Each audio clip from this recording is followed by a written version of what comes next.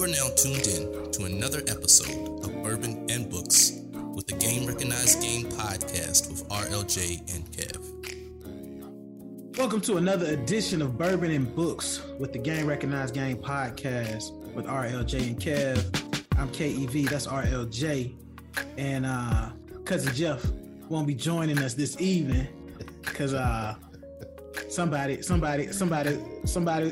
on us. He didn't understand the assignment. Yeah, he didn't comprehend the assignment, man. For all of the members of the village who tuned in, cousin Jeff got a page limit requirement, and from what he told us briefly, he actually went above and beyond that page limit requirement for this month's book. However, he said he ran out of gas, man. I think he the gas went up. Yeah, the gas prices went up, man. Yeah. Yesterday's prices aren't today's prices. That's so it. Cousin Jeff, That's it. So cousin Jeff, he won't be with us, but brother Jay, happy holidays to you, man. And happy Kwanzaa, Habari, Ghani, all that good stuff. Yes, indeed, man. Let's get it in. Man. This is the last book of the year. Last book of the year, man. And we picked we did pick a doozy, but we thought it was because it's pop culture, Yeah.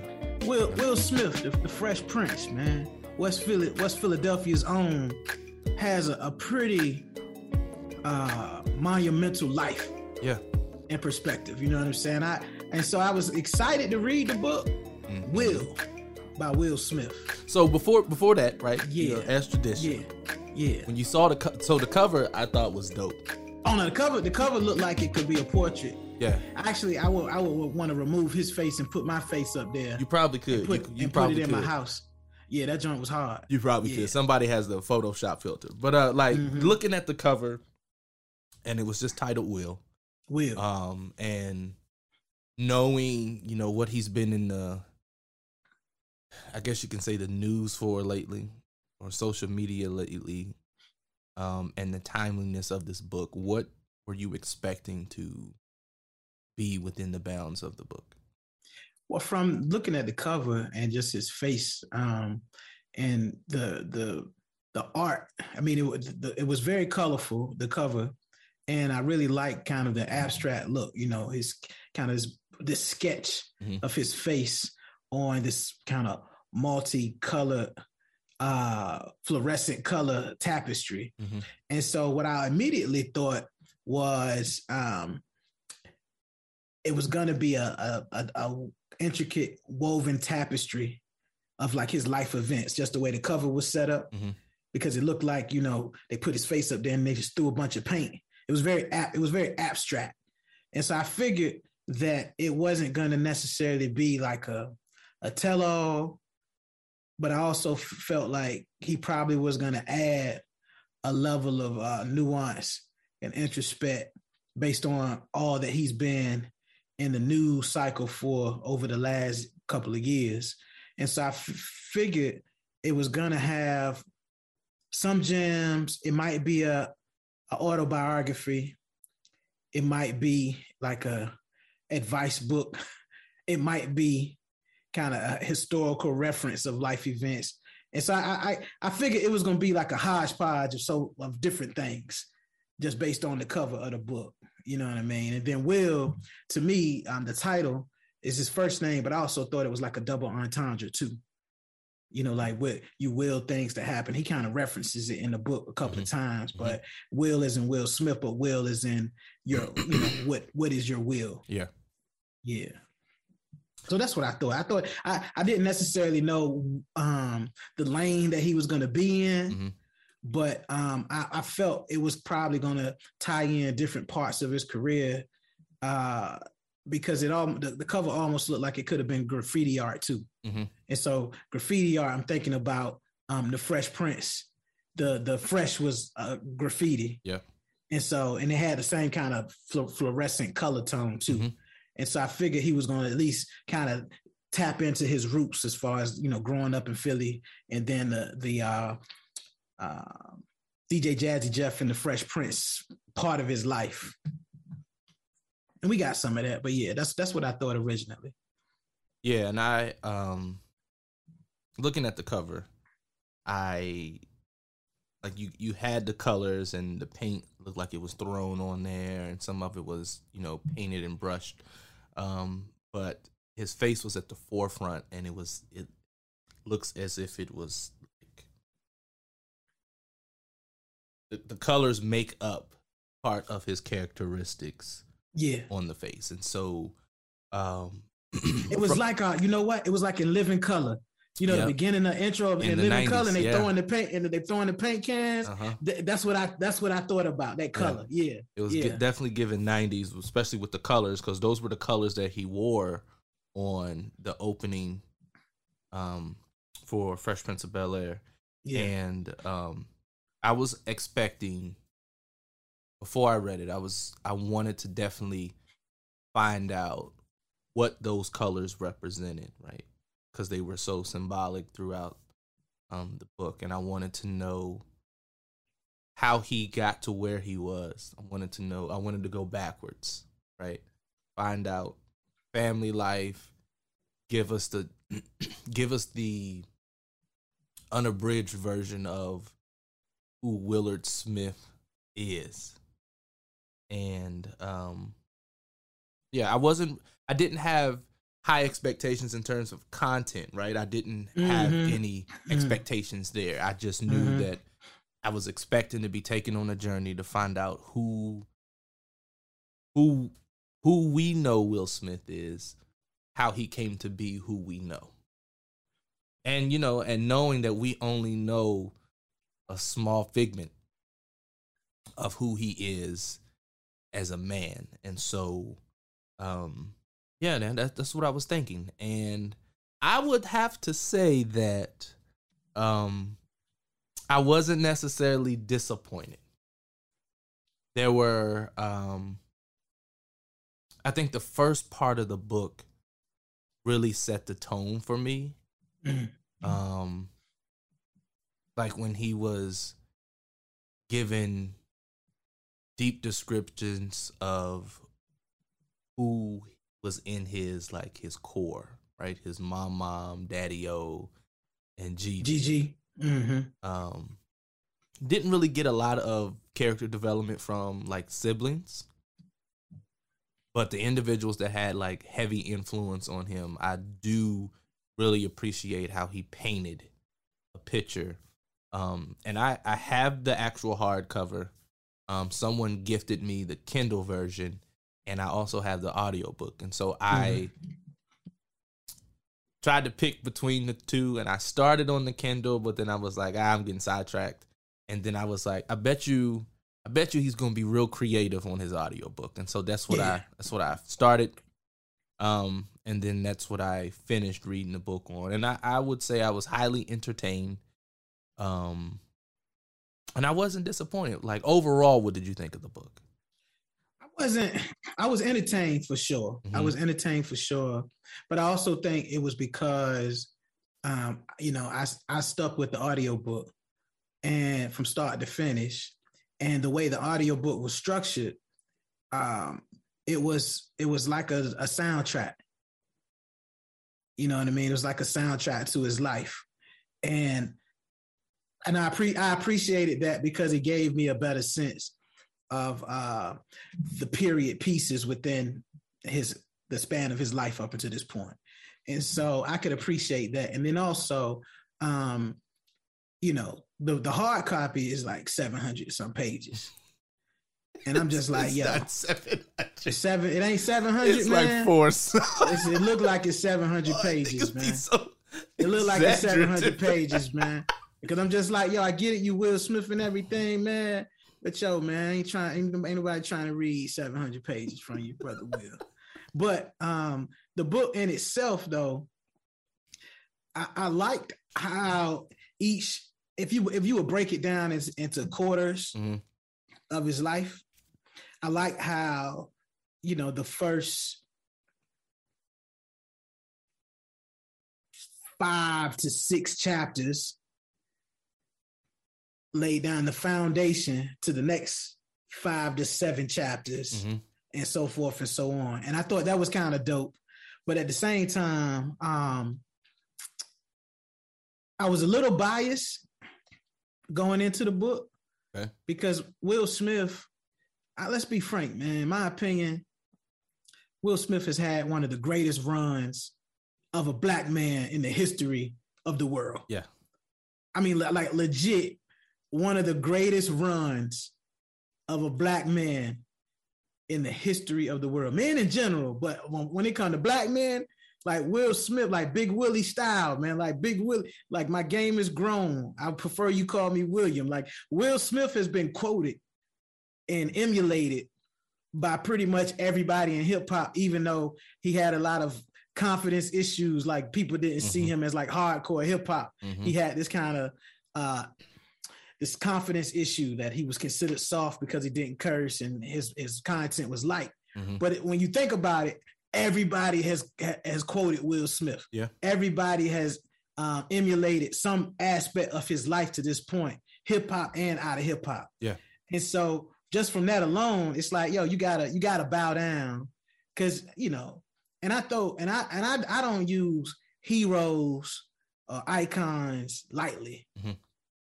You know what I mean? A lot of people say, but when my man says with his son Jaden, when he's like, yo, I'm an icon living, you can't really deny it, man, because this dude run from the time he was an artist. Yo, that was 87. Like legit 1987, all the way up to 2021. 34 years. Still relevant in different forms and fashions, and like his ability to kind of reinvent himself over this shit 4 decades, man. You know what I mean? And so the book in itself, I appreciated how he referenced different points in his life.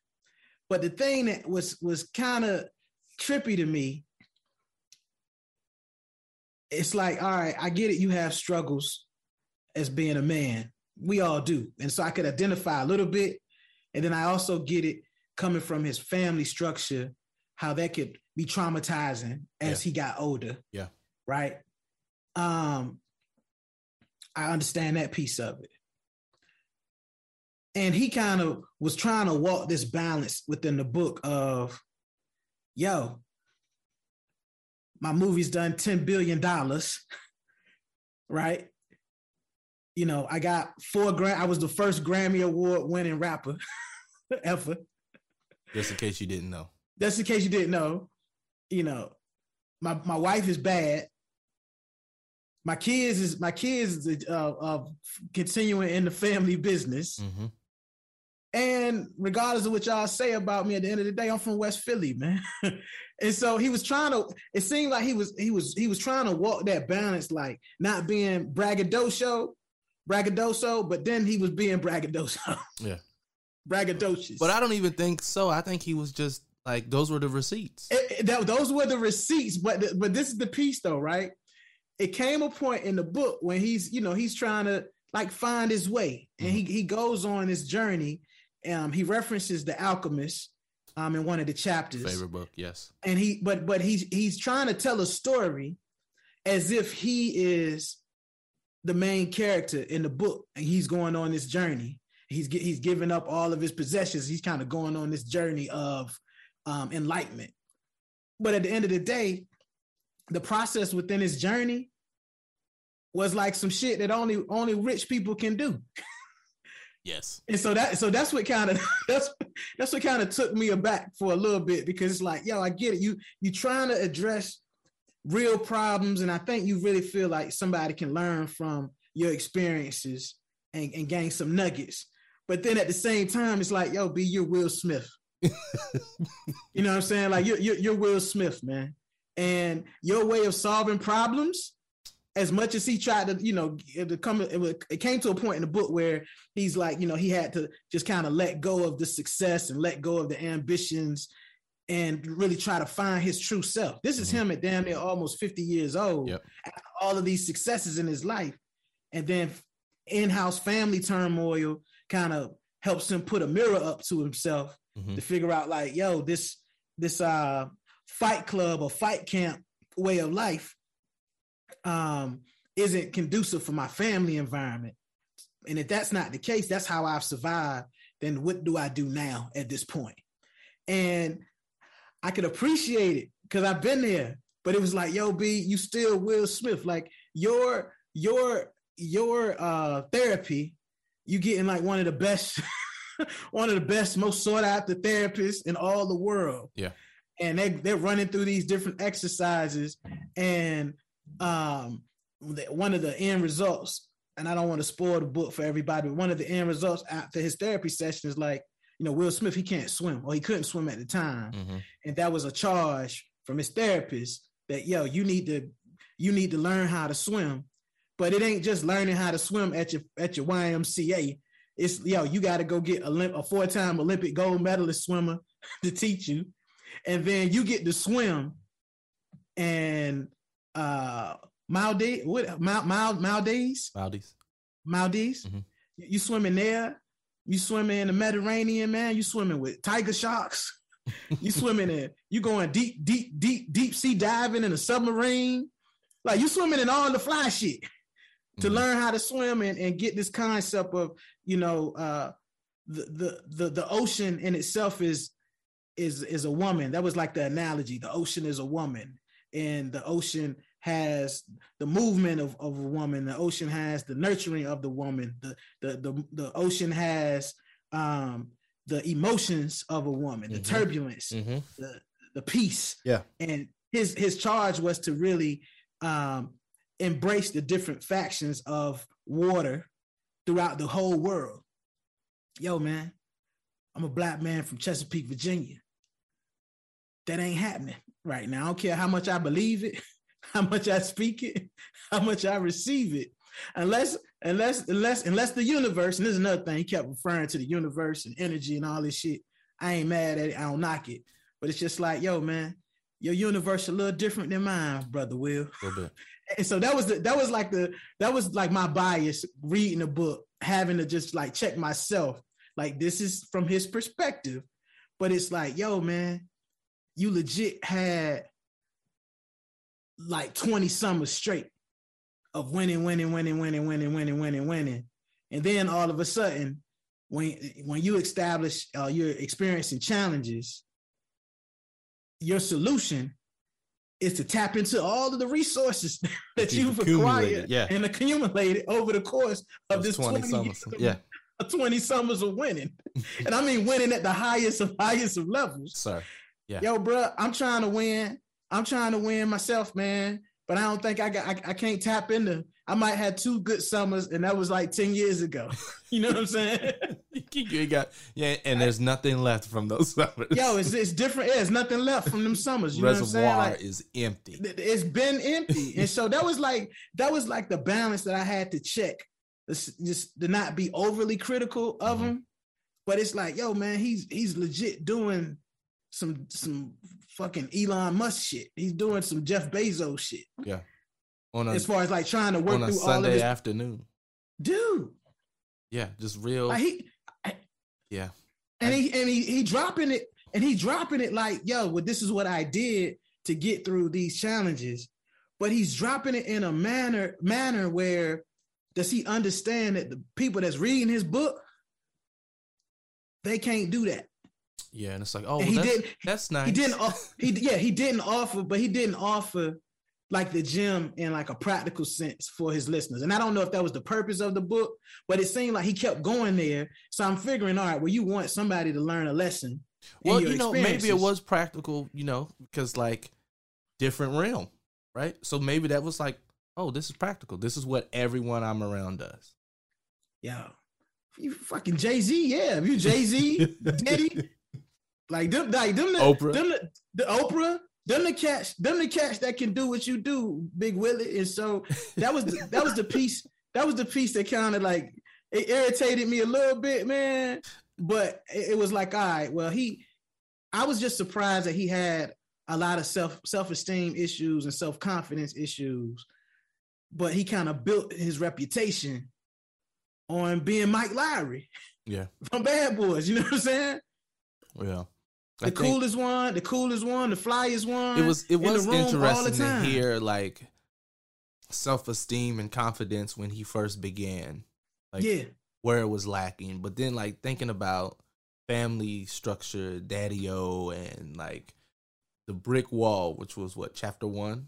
Yo, man, yeah. The father had a business, and he made Will and his brother build a wall around the business, brick by brick when they was like 9 and 10 years old. Yeah, and so I did appreciate that lesson, the colorful language that he used, and like hearing him tell the story, I could see it, right? So yeah, I was driving and was cracking up. He did have some practical lessons in most of the book, but it was some, like you said, you had to like push a whole lot to the side to get to it. Like, okay, now if this was me with my checking account balance, what would I be able to do in this situation? Yeah, there was a few things where I was like, yeah, I probably couldn't just say I want to run away to Trinidad and Tobago. Yeah, and I'm gonna call up my girl whose husband is from Trinidad and say, yo, I want y'all to take me to Trinidad. But yeah, we going next month. Nah, I need to go tomorrow. Yeah.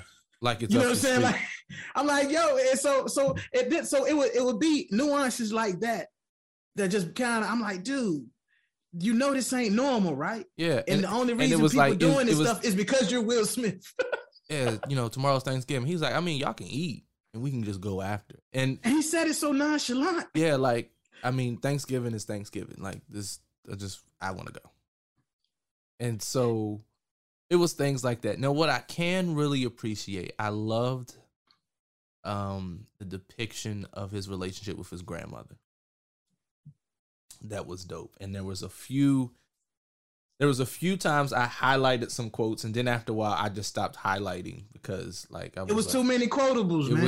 It was too many quotables because I love the relationship he had with his grandmother, but I also love the relationship he had with his father too. Though his father was he tried to frame it as his father was like the cause of a lot of his traumatic experiences, but it seemed like at every point in the book where he was, when he was at a crossroads, his father was there doing father shit. Yeah.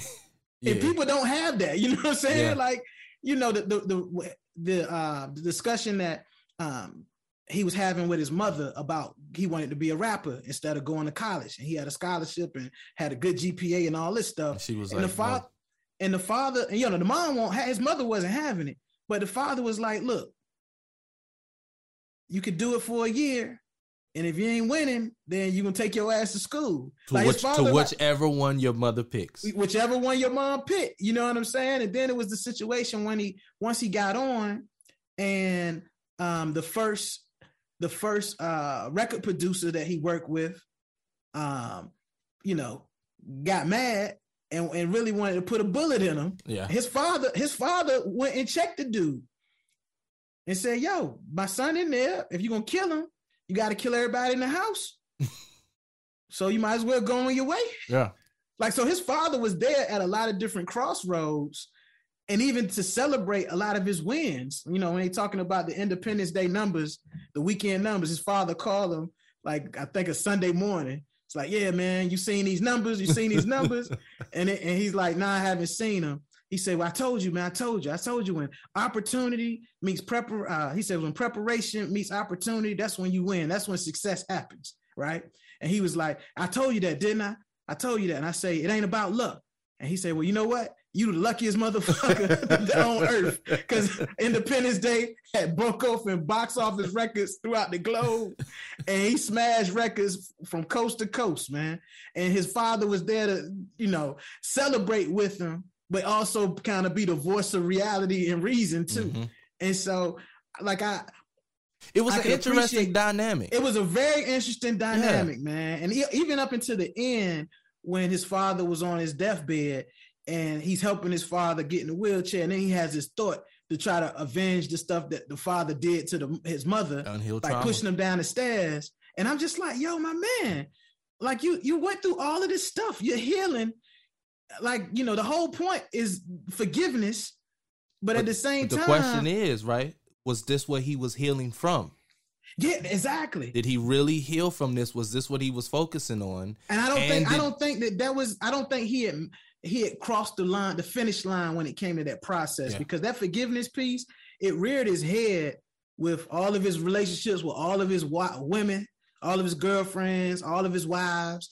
It reared his head with his friends that he came up with. It reared his head with his trainer that helped him train for Ali and was with him for 10 years. And he makes a comment about the plush setup Jayden has, and Will didn't like it, and he never talks to him again. It's like, it was some weird shit. I was like, yo, man, something ain't right about that, man. Well, I mean, and then that thought in his head at the end of the book with the father. I was chuckling when I was just like, yo, this dude on his deathbed. He was like, I'm Will Smith. No one would believe me. And the 911 call, and I'm sitting here thinking like, yeah, you got a damn point. But like, coming from, even in the coaching space, a lot of my clients, I have recognized that there are certain things that my clients need to work on. My clients, on the other hand, but that's not my job to tell them that this, right?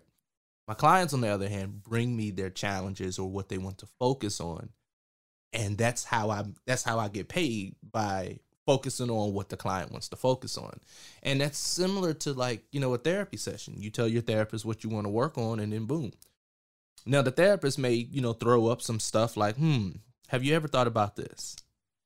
Or, I'm hearing this. Let's talk about this. Let's unpack this some. But like, if it's something, if you don't want to go there, you can always turn the steering wheel a different direction. And so it did make me wonder. It's like, yo, when you were going to therapy, what were you really going to therapy for? Mm-hmm. And like you said, did you really come full circle with the healing process from the relationship with the father? Because there was one thing that I pointed out, and I jotted it down, like, whenever he called his father would be there, but his father would be there in a way that may have been different than what Will expected. Like, when his father to me was like James Evans. Shit. Yeah. His father was like James Evans from Good Times, man. It seemed like, because it was all tough love, man. And it was tough love because the father came from very traumatic experiences as a child. So I could get the generational trauma and all of that stuff. But it was never a time in the book. It seemed like Will resented his father for the relationship his father had with his mother. Mm-hmm. And I know how that can tax a boy growing up into a young man. But it was never a time where it was like abandonment. It was never a time or a situation with his father where he called his dad and Daddy-O wasn't there, or didn't pick up the phone, or wasn't able to contribute, or didn't offer him some word of encouragement in the best way that he could. Yeah, and so from what you just said, the best way that he could, I think oftentimes, and I hear this within our circle, right? Individuals show up the best way they know how, but sometimes that's not the way we need them to show up. Mm-hmm. Right? Like when he got into a fight, like, did you win? Yeah. Right? Like, did you win? Like, I don't know. I think it was a tie. And then it was like disappointment. Or he walked away, or he didn't say anything. And I think it was those moments where, when Will recognized he needed another dimension of his father that his father didn't know how to provide. Yeah, he didn't have that competency. He didn't know how to, like, turn off the military hardness and, like, console my son that is having some challenges. He didn't really know how, and I think that's where a lot of his resentment came from, and then tying that on to the way he treated his mother, and going back to the moments where low self-esteem and lack of confidence, when he didn't do anything to protect his mother. And so now he feels like he's less of a, like, yo, I'm her oldest. Like, I should have been the one to do X, Y, and Z, or the oldest son, rather. I should have been the one. Like, I should have been. But his younger brother was kind of fearless. Yeah. From that standpoint. Yeah. Yeah. And so I think he kept getting constant reminders that, Like, you don't have time to contemplate or deliberate when it's time. Like, when it's time to step up, step up. Similar to the situation when the little girl went into the house that she wasn't supposed to go into, and he didn't say nothing. He didn't say anything, and somebody else just happened. Luckily, right? Luckily, by the grace of God, someone else saw it and reported it. But it's like, and then translating that, hitting fast forward, how some of that still showed up when he was parenting. Right, there was a moment where there was a lot of self-doubt instead of just standing firm in what you believe in. But yeah, that was another reoccurring theme. One thing that I did though, I know it's a big part of the book, but I didn't really want to keep hearing about like the Will and Jada issues. Yeah, and he didn't go into like the details but we knew. But I think the assumption was people already knew that part of the story. Yeah, like and maybe the book was like the behind the scenes. It did give some color to the things that we thought we knew. But I'm just like, okay, it's got it. This is what you learned. This is what you got from it. Move on. It confirmed to me though, because I was wondering. I'm like, yo, why is his wife throwing him, putting their business out there like that, and she fessing up to an affair. Let's call it what it is on her show, and like embarrassing this dude, right? Because I'm like, damn, that's wrong, man. Like, especially when he was like the breadwinner. But I also think that was kind of the power dynamic that he got off on, because he was the breadwinner, because he was Will Smith. Then you automatically assume that he can control everything. Mm-hmm. And the struggles that he had, especially with the women in his life, was like they won't let him control him. Yeah, they won't let him control them. And then you wonder, like, yo, if Will Smith wife is stepping out on him, regardless if it's approved or open or not, then regular cats ain't got a chance. But I understand how that can happen, and how somebody could step out on him because he was Mr. Do Too Much. He was also Mr. Big Willie style, but he was Mr. Yo, you extra as fuck, man. Like the birthday party. Yeah, the birthday party that he threw for Jada. You're like, you not listening, you extra. Yeah. The relationship with Willow, the relationship with Jaden, the house, and pushing the house. You extra. Mm-hmm. Everything you do is extra, and maybe that's the self-esteem thing rearing his head, that it's like you got to be so extra. Like when Gigi told him, man, if you stopped running your mouth, maybe you could see those punches coming. Yeah. Like, stop talking, be still. And that was like an ongoing theme in the book as well. Like, he was always 100 miles and running. And sometimes you gotta chill. Like the brothers in Trinidad said, hey man, we reconnecting on the lineman. Yeah. You know what I mean? Like, yo, chill out. Hey, relax. Relax. Yeah. And he couldn't. He was like, he felt as if he was programmed where he couldn't. Yeah, it was interesting. It made a lot of sense though. As far as like the whole. Oh yeah, it definitely tied everything together. Shit, man. I was like, it make a lot of sense. It still probably wasn't the appropriate platform, but I get why somebody would step out on Will Smith. Yeah, because you're not listening. Yeah. Mm-hmm. Yep. Even you're not listening, and even going back to her not wanting a certain type of wedding ceremony, and so she compromised on what she wanted for everyone else. And she was pregnant. Yeah.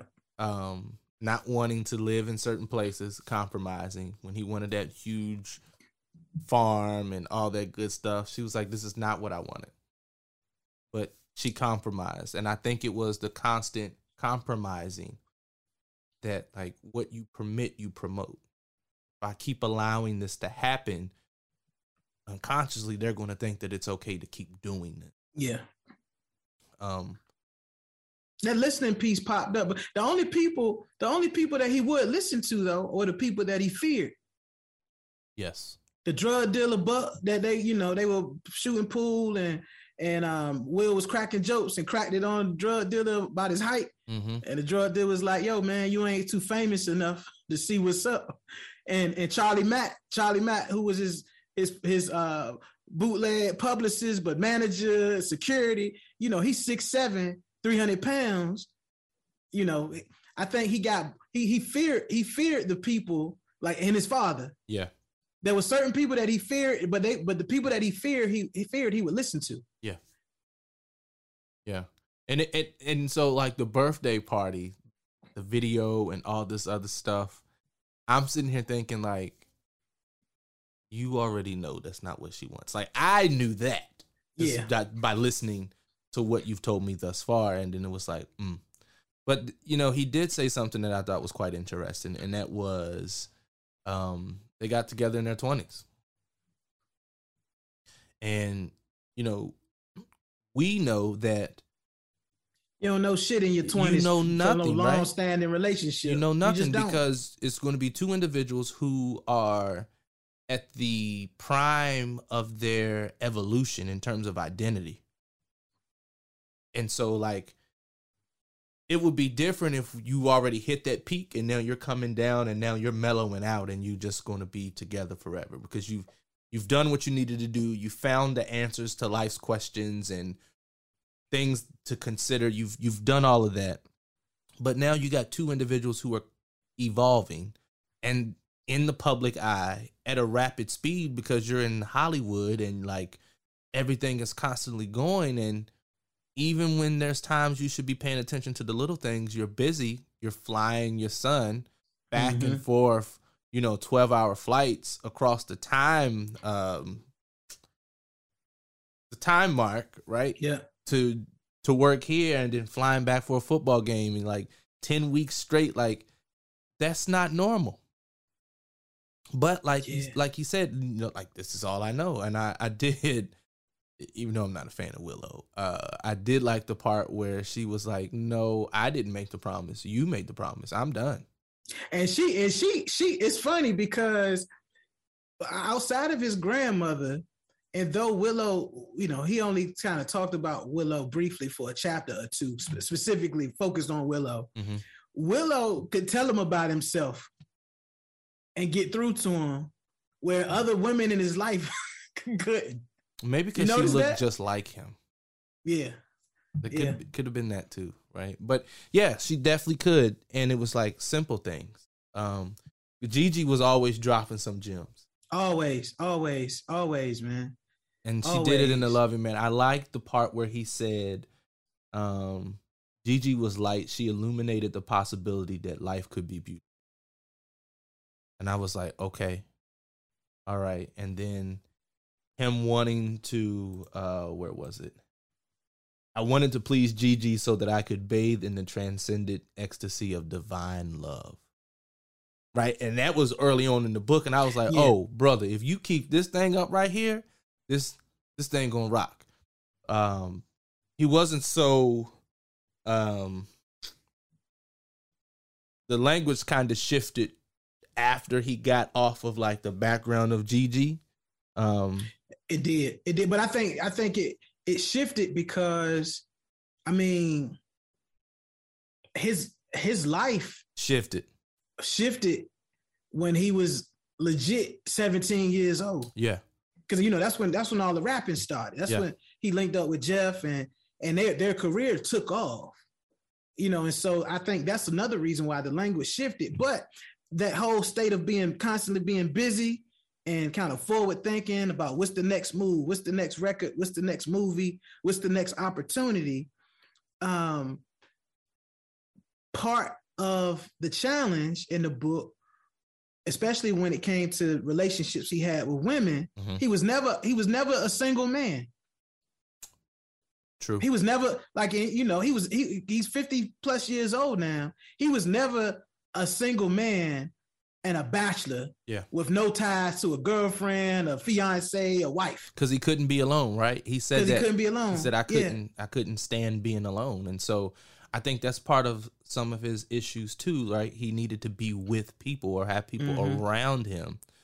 And like in that moment where he went on the 14-day, I guess you could call it a fast, the silence. Man, he went to Utah, man. He went to an estate. I just went to a estate in Utah to get away. Our Utah house.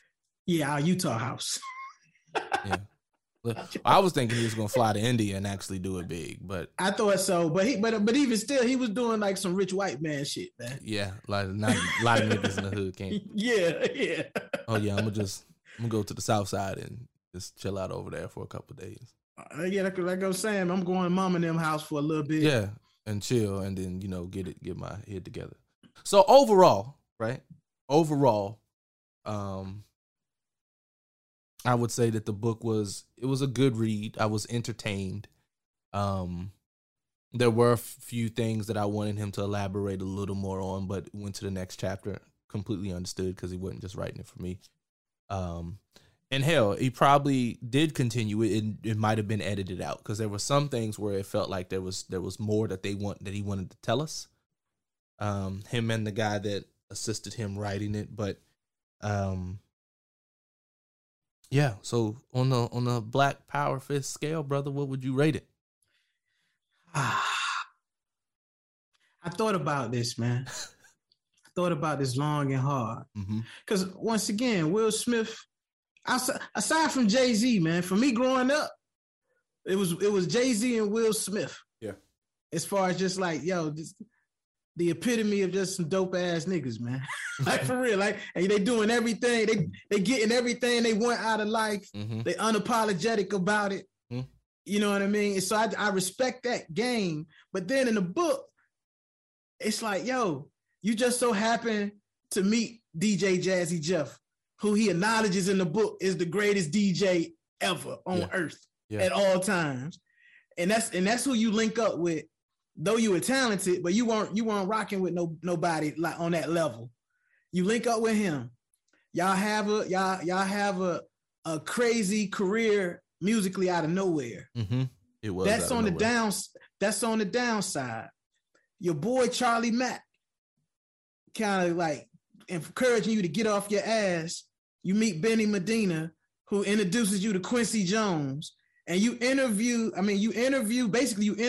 and audition for the role for Fresh Prince of Bel-Air, and all that shit is on the fly, on a party in Quincy Jones's living room. And what was it, Beverly Hills? In Bel-Air. Bel-Air. It was in Bel-Air. Yeah. Nah. Quincy says in the book, he said Bel-Air makes Beverly Hills look like the projects. So this is the cat that you auditioning for and who got your back. Yeah. Right? And then after that, your boy, you fly your boys out, and your boy who's your manager / lawyer / advisor, he's like, yo, man, you always all over the place. What is your goal? Yeah. And he's like, yo, I want to be the biggest movie star ever. I want to be the biggest movie star in the world. And your boy is like, all right, I can work with that. It's a big goal, but at least it's a goal nonetheless. Yeah. And he gave him some parameters by which to work with. And so it was beautiful that he had, like, the stuff that he lacked from his father.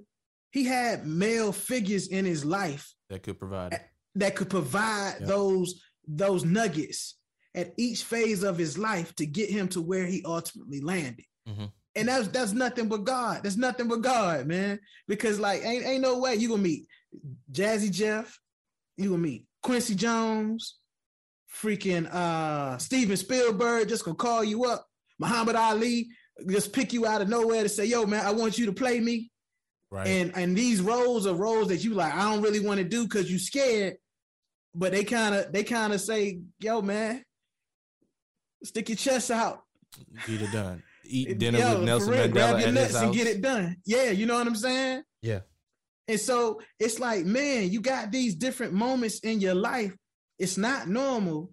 And I wish he had acknowledged, I know he referenced it in the book, he shouted people out, but it also wasn't because you were just this overly ambitious, highly motivated, highly ambitious, highly disciplined, forward-thinking person. Mm-hmm. Like, you didn't become Will Smith because of that. You became Will Smith partly too because divine intervention, like you at the right place at the right time with the right people, and they saw something in you. And I wish he had pulled that out a little more. Because I just like, that was the highlight of the book for me. Because I'm just like, damn, yo, you just in the right place at the right time all the time.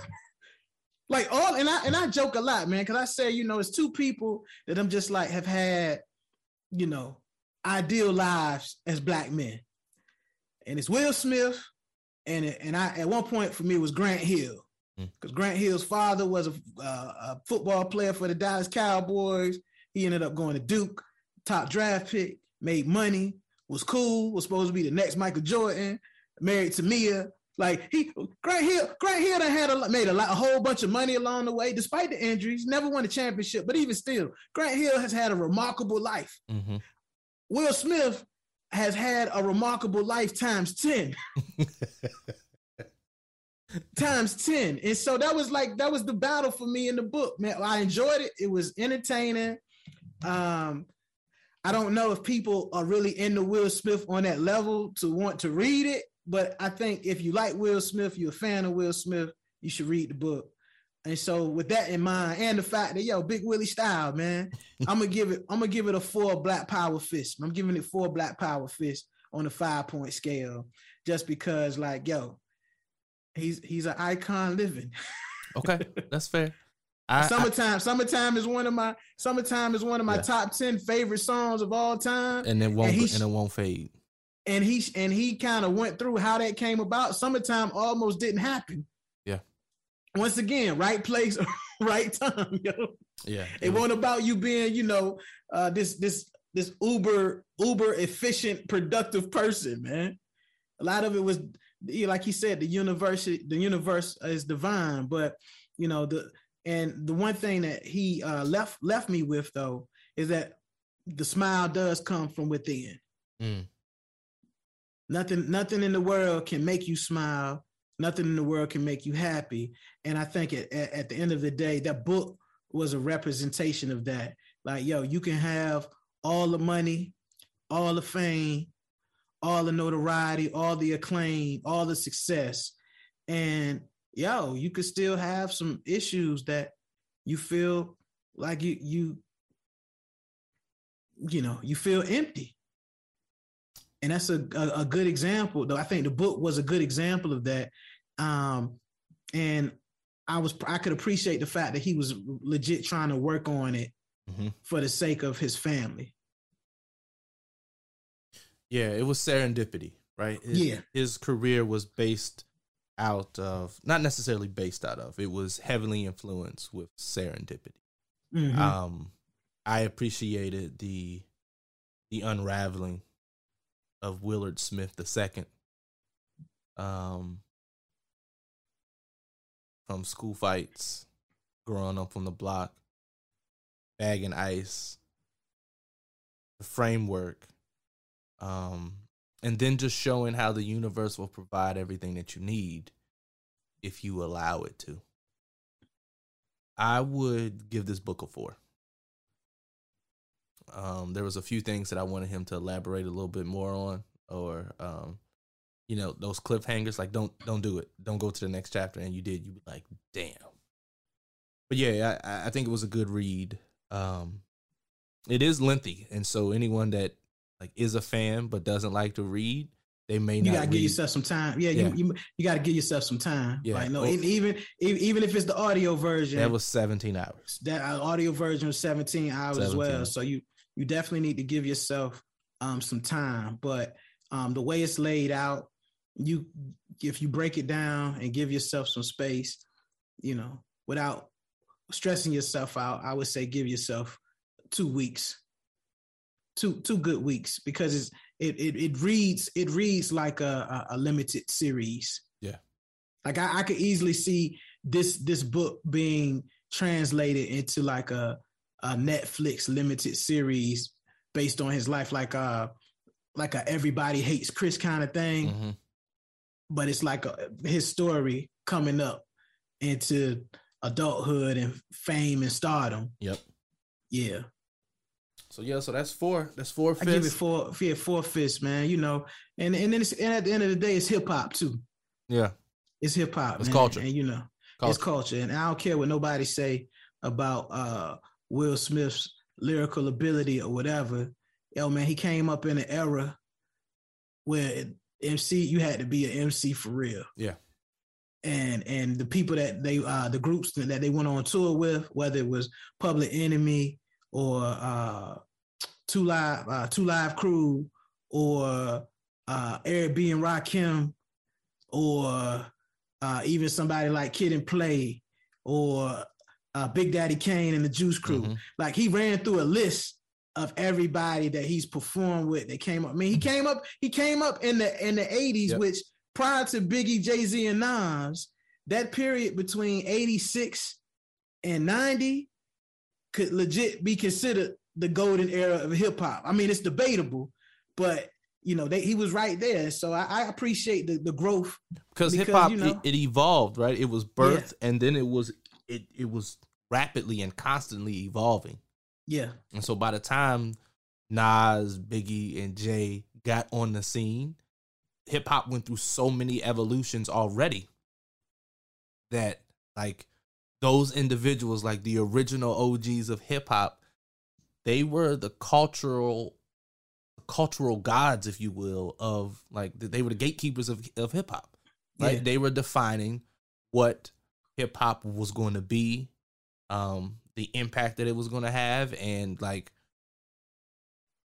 I don't even think they knew what they were producing, and especially not him. Oh, especially not him, because he made hip hop acceptable in the mainstream. Yeah.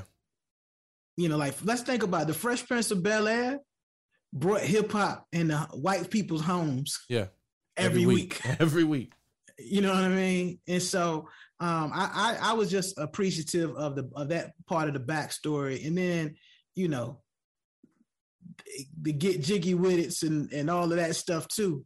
It's like, yo, he was also relevant in the shiny suit era too. Yeah. Yeah. So, and right, he had his cycles, and every time his time came around, he was ready. And I think if nothing else, that's the lesson that I took away from it. Like, yo, when it's your time, it's your turn. Be ready. Mm-hmm. Be ready. Like, Men in Black was a movie, and then, you need a soundtrack. And he put his boy on. Yeah. And that's another thing. He put all of his boys on, man. Yeah. Like the people, his day ones that he came with in West Philadelphia, he put all of them on. And I appreciated, you know, the business of Will Smith, him being a business. You know, he didn't have a lot of yes men working for him. He legit made sure that the people in his circle were contributing to the overall goal. And I thought that was dope. But yeah, he get 4 fists from the brothers, man. But I see how you can get an entanglement out of that situation, man, because, you know, when you Big Willie style, man, you also I'm doing too damn much. Yeah, and when you're doing too damn much, you can't see anything at all. Can't see nothing. Yep. Hey, man, well, thank you all for joining us for another edition of Bourbon and Books with the Gang Recognized Gang podcast with RLJ and Kev, as we have just reviewed Will by Willard Carroll Smith II, otherwise known as the Fresh Prince. Good read, 4 fists on the Black Power scale. Until next time, you all be light. Be light.